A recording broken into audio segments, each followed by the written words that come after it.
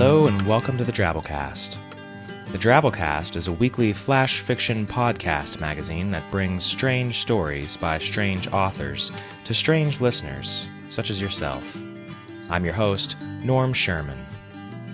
For those of you new to the Drabblecast, you should know that while flash fiction is the name of our game, there is one other thing that we're really passionate about here.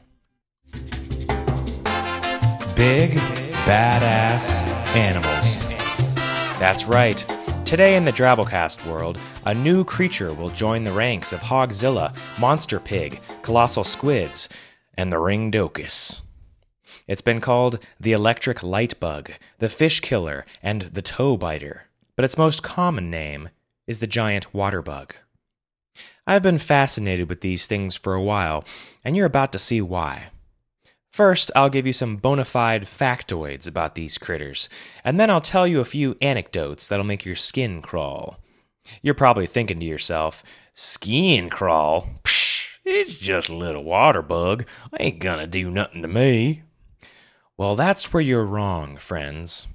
The giant water bug looks pretty much like a big cockroach, about 3 to 4 inches long, except it's got some strong front legs that jut out, which it uses to pull prey toward it so it can suck out the prey's body juices through a strong beak. It spends a lot of time on the bottom of ponds chasing down fish, or at the top of the water collecting air with a snorkel appendage and storing the air under its wings for later diving. Alright, well, that does sound kinda spooky, but I don't go swimming in ponds very often. Well, friends, that doesn't matter either, because this bitch flies, too. Swimmers get bit by these things fairly periodically, but so do people minding their own business in the park. So do ducks, bullfrogs, snakes, all sorts of things. You see, the giant water bug latches onto its prey with hooked legs, and after gouging you with its beak, it immediately starts pumping in digestive enzymes. Eventually, it drinks its prey's insides through its nasty little mouth straw. You can find these monster bugs throughout most of the U.S. and much of Canada. Hell, I was in Tallahassee, Florida 2 weeks ago, in the parking lot of a Mexican restaurant with a couple of buddies, and one of these things slammed into my buddy Patrick's crotch area. No joke.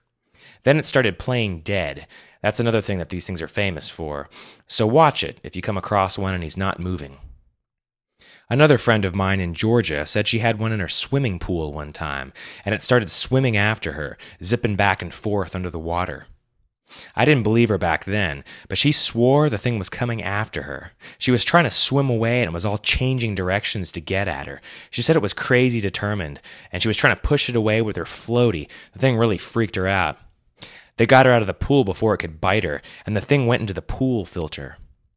They pulled it out with a net, and they thought it was dead from the chlorine and stuff because it wasn't moving. After about 5 minutes of flipping it over and ogling it, the thing's wings snapped open, and it took off straight up, getting caught in her hair. She shook it out, and it took off up into the trees. Not freaked out yet? Well, here's a snippet from the Buffalo News in 1999 about the giant water bug by an ornithologist. A woodpecker uttered cries of distress and fluttered and fell down out of a tree. A very large bug was found attached to its head. Its beak was inserted in the back of the head, and its legs clamped tightly around the bird's beak. This reminded me of an episode when I was a child. I saw a robin flying with a big bug firmly clamped onto its back. I was left with nightmares. You can go to our forums at www.drabblecast.org to see some photos of the toe biter and to post experiences you may have had with one. Well, today's story has nothing to do with giant water bugs, but it's still pretty damn good. It's a fantasy piece called The Silver Ring, and it's by Joanne Hall. Joanne lives in Bristol, England with her partner. She enjoys writing fantasy and has been lucky enough to have short stories accepted by From the Asylum, Afterburn SF, Art and Prose, and The Harrow, among others. She's also had her New Kingdom trilogy published by ePress Online. You'll find a link to her website in our show notes. So without further ado, The Silver Ring by Joanne Hall.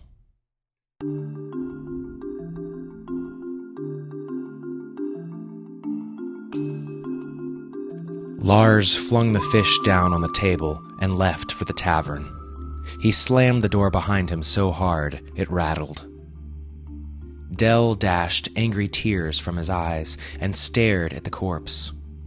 The fish stared back, its gray eye unblinking and glazed in death.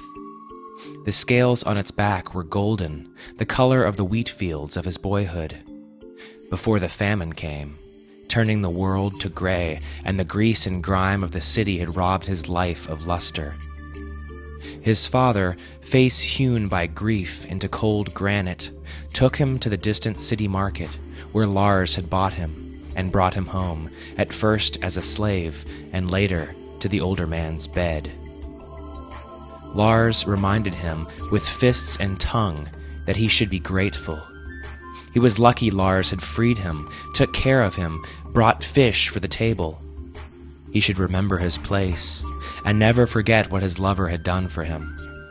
Without Lars, Dell would be nothing. But with Lars, he felt like even less, a speck of dust tumbling to the whim of the breeze. He felt tears burning again, and slammed his fist on the table in impotent rage, making the knife jump. The clatter it made brought him back to his senses, and he took it to the gut of the fish with a silent sigh. Lars would demand a hot meal when he staggered in. Dell slid the blade through the slippery silver of the fish's belly, ripping out pink intestines with clumsy fingers. As he worked, his hand fell on something unexpected, something that had no place in the innards of a dead fish.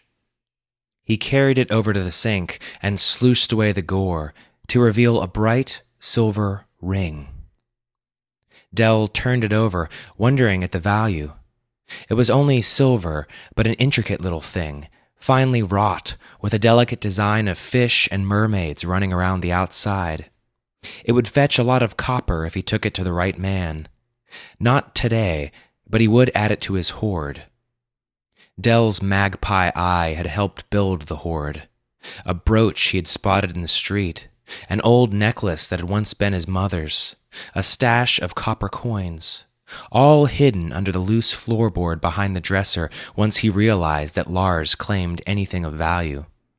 Repayment for the cost of Dell's life, Lars insisted, while in the next breath Dell was worthless, fit only for bedding and cooking. Mischievous impulse overtook Dell as he stood there, and he slipped the ring onto his smallest finger, the only one that it would fit. He held it up to the light to admire it, but the fading bruise on his wrist caught his eye, and he quickly turned from the window. The thought rose in his mind how he yearned to be free of Lars, free of the unfamiliar city where people stared and silently judged. They knew what he was, how he earned his keep. Lars made no secret of it. Dell longed for the shining fields and bright colors of his childhood, where nothing sordid could intrude. The ring tightened around his finger and then loosened, as if offering a comforting squeeze. Dell sighed again. If Lars saw it, he would demand it from him and sell it for ale money. Dell needed the copper it would bring, but much more than Lars. He tugged at the ring to remove it. It refused to budge. He tried again and again, until he was sweating and cursing. He tried with soap, fish oil, and spit, but the ring stayed so firmly on his finger it could have been welded there. His face was hot with frustration by the time he was forced to give up. If he couldn't get the ring off, Lars wouldn't be able to either. That was a small consolation. He hadn't realized how long he'd spent struggling with the ring. Dusk was gathering, and Lars would be home soon. He didn't have time to make a stew now. He would fry the fish instead. With luck, Lars would be so drunk he would only pay attention to the food and not notice the ring. The fish was sizzling in the pan when Lars tumbled through the door, flushed and reeking of smoke. "Is that not ready yet, boy?" he demanded, pulling out a chair and flinging himself onto it. "On the way." Dell turned the fish out onto a plate, added a knob of butter and a pile of steamed greens, and whisked it over to the table. As he set the plate down, Lars caught his wrist. Dell tried not to wince. "What do you got there, Dell?" Lars twisted his hand painfully to get a look at the ring. "Now, where'd you find that?" "Inside the fish." His stomach knotted. He knew Lars wouldn't believe the story, and he steeled himself for the blow he knew was coming. Lars snorted. "Don't lie to me. You stole it, didn't you? Let me have it. I might forgive you." He still had his hand on Dell's arm, and Dell hoped he couldn't feel him shaking. He despised himself for his cowardice in the face of Lars's anger, but the man was too quick with his fists. I can't," he said. "I can't get it off." "We'll see about that." Lars seized the finger, tugging and twisting, until Dell feared the bone would snap. Angry tears stung his eyes, but he didn't cry out. The first lesson he had learned was to never make a sound. It only made things worse. "Damn, boy. Have you glued this onto your finger?" Lars threw Dell's hand down and leapt to his feet, reeling slightly. "I'll have to try something else." Dell spotted the knife he used to gut the fish, still resting on the cupboard by the sink. He edged towards it, one careful foot at a time, hoping Lars would be too drunk to notice. "Where you going?" Lars spotted the blade as Dell's hand closed around it. Do you think you can threaten me? I owned you, boy." "Not anymore." Where had this defiance come from? Dell could hardly believe the words tumbling from his mouth. "I'm leaving. Don't try to stop me." He backed slowly towards the door, brandishing the knife in front of him. With a roar of fury, Lars lunged toward him. Dell ducked under his flailing arms, lashing out blindly. He felt Lars's blood gush warm and wet over his hand. Dropping the knife, he fled, out of the door and into the road. The street sloped down to the harbor, and he ran that way, heart thumping, breath coming in small, tight gasps.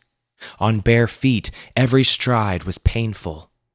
Lars was only a few steps behind him, clutching at his side and cursing loud enough to bring the women of the town to their windows. Dell emerged to the wharf and skidded to a halt, trapped.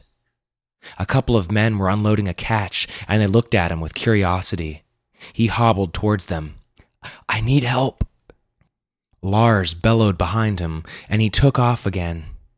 Ahead of him loomed the sheer sea wall. There was no way out there. He was trapped between the cruel sea and his crueler master. The men had abandoned their nets and were strolling towards him, either to his assistance or Lars's, but they were too far away. They moved too slowly. They would never reach him in time. Lars advanced, so close Dell could see the red veins in his eyes, smell the stink of ale on his breath. He waved the knife, trying to focus. Blood oozed from between his groping fingers as he grasped the wound. "Give me that ring, Dell." "Go sink yourself." Dell dodged, but Lars was too quick for him. His meaty hand clasped Dell's forearm, forcing his hand towards the blade. He twisted in the fierce grip, wrenching free with all of his strength, and stumbled back. The stone of the wharf was slick with salt spray, and his ankle turned. He slipped, clutching at the stone to save himself, and felt it tear the calloused skin of his palms. The salt stung the open wounds like a brand, and he let go. As his body hit the water, it felt like a punch in the gut. He had no time to draw breath, and as he sank down into the filthy water of the harbor, the sea flooded into his open mouth and nose. He could see nothing but confusing shapes, distorted by the water, and a fearful tremor ran the length of his spine. The shiver grew. It was as if Dell's backbone was twisting in all directions. His hands dropped to his sides, fusing. He opened his mouth in a silent cry for help, heedless of the water flooding into his lungs. He was drowning. He tried to kick out, to force his way back to the surface, but his legs had merged into one flexible limb, propelling him through the water. As if by a miracle, his lungs cleared. The fire left them, and there was no more pain. He thought for a moment he was already dead. Understanding came with a sickening jolt. He could breathe, swim, underwater, no longer feeling the cold.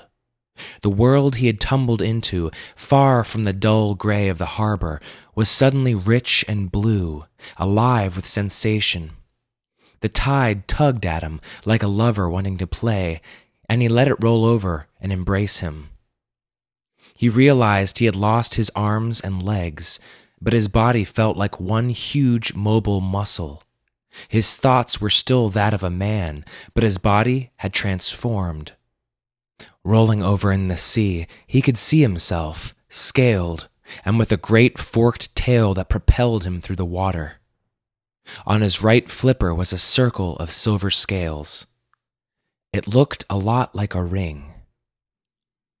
Feeling suddenly daring, Dell twisted his back and swam up to the surface of the water, beneath the harbor wall. Lurking just below the surface, he could see Lars, leaning right out over the water. Tears trickled down from his eyes. His mouth was open, and it looked like he was calling out. He appeared hazy and unreal, already a part of a life that Dell had left behind. With a flick of his tail and hardly a regret, Dell embraced his new existence. The whole ocean lay before him, a world of blue and green. There would be color in his life again, as long as he stayed away from Lars, from the city and its creeping nets.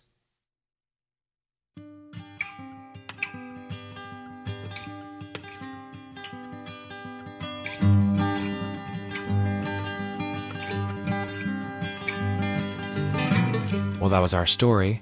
I hope you enjoyed it.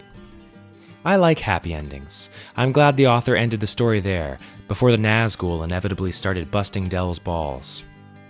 Feedback for episode 41, Set Another Place at the Table, I'm Bringing My Pimple, by Kim McDougall. This one got mixed response. Anne Savoy said, I enjoyed it.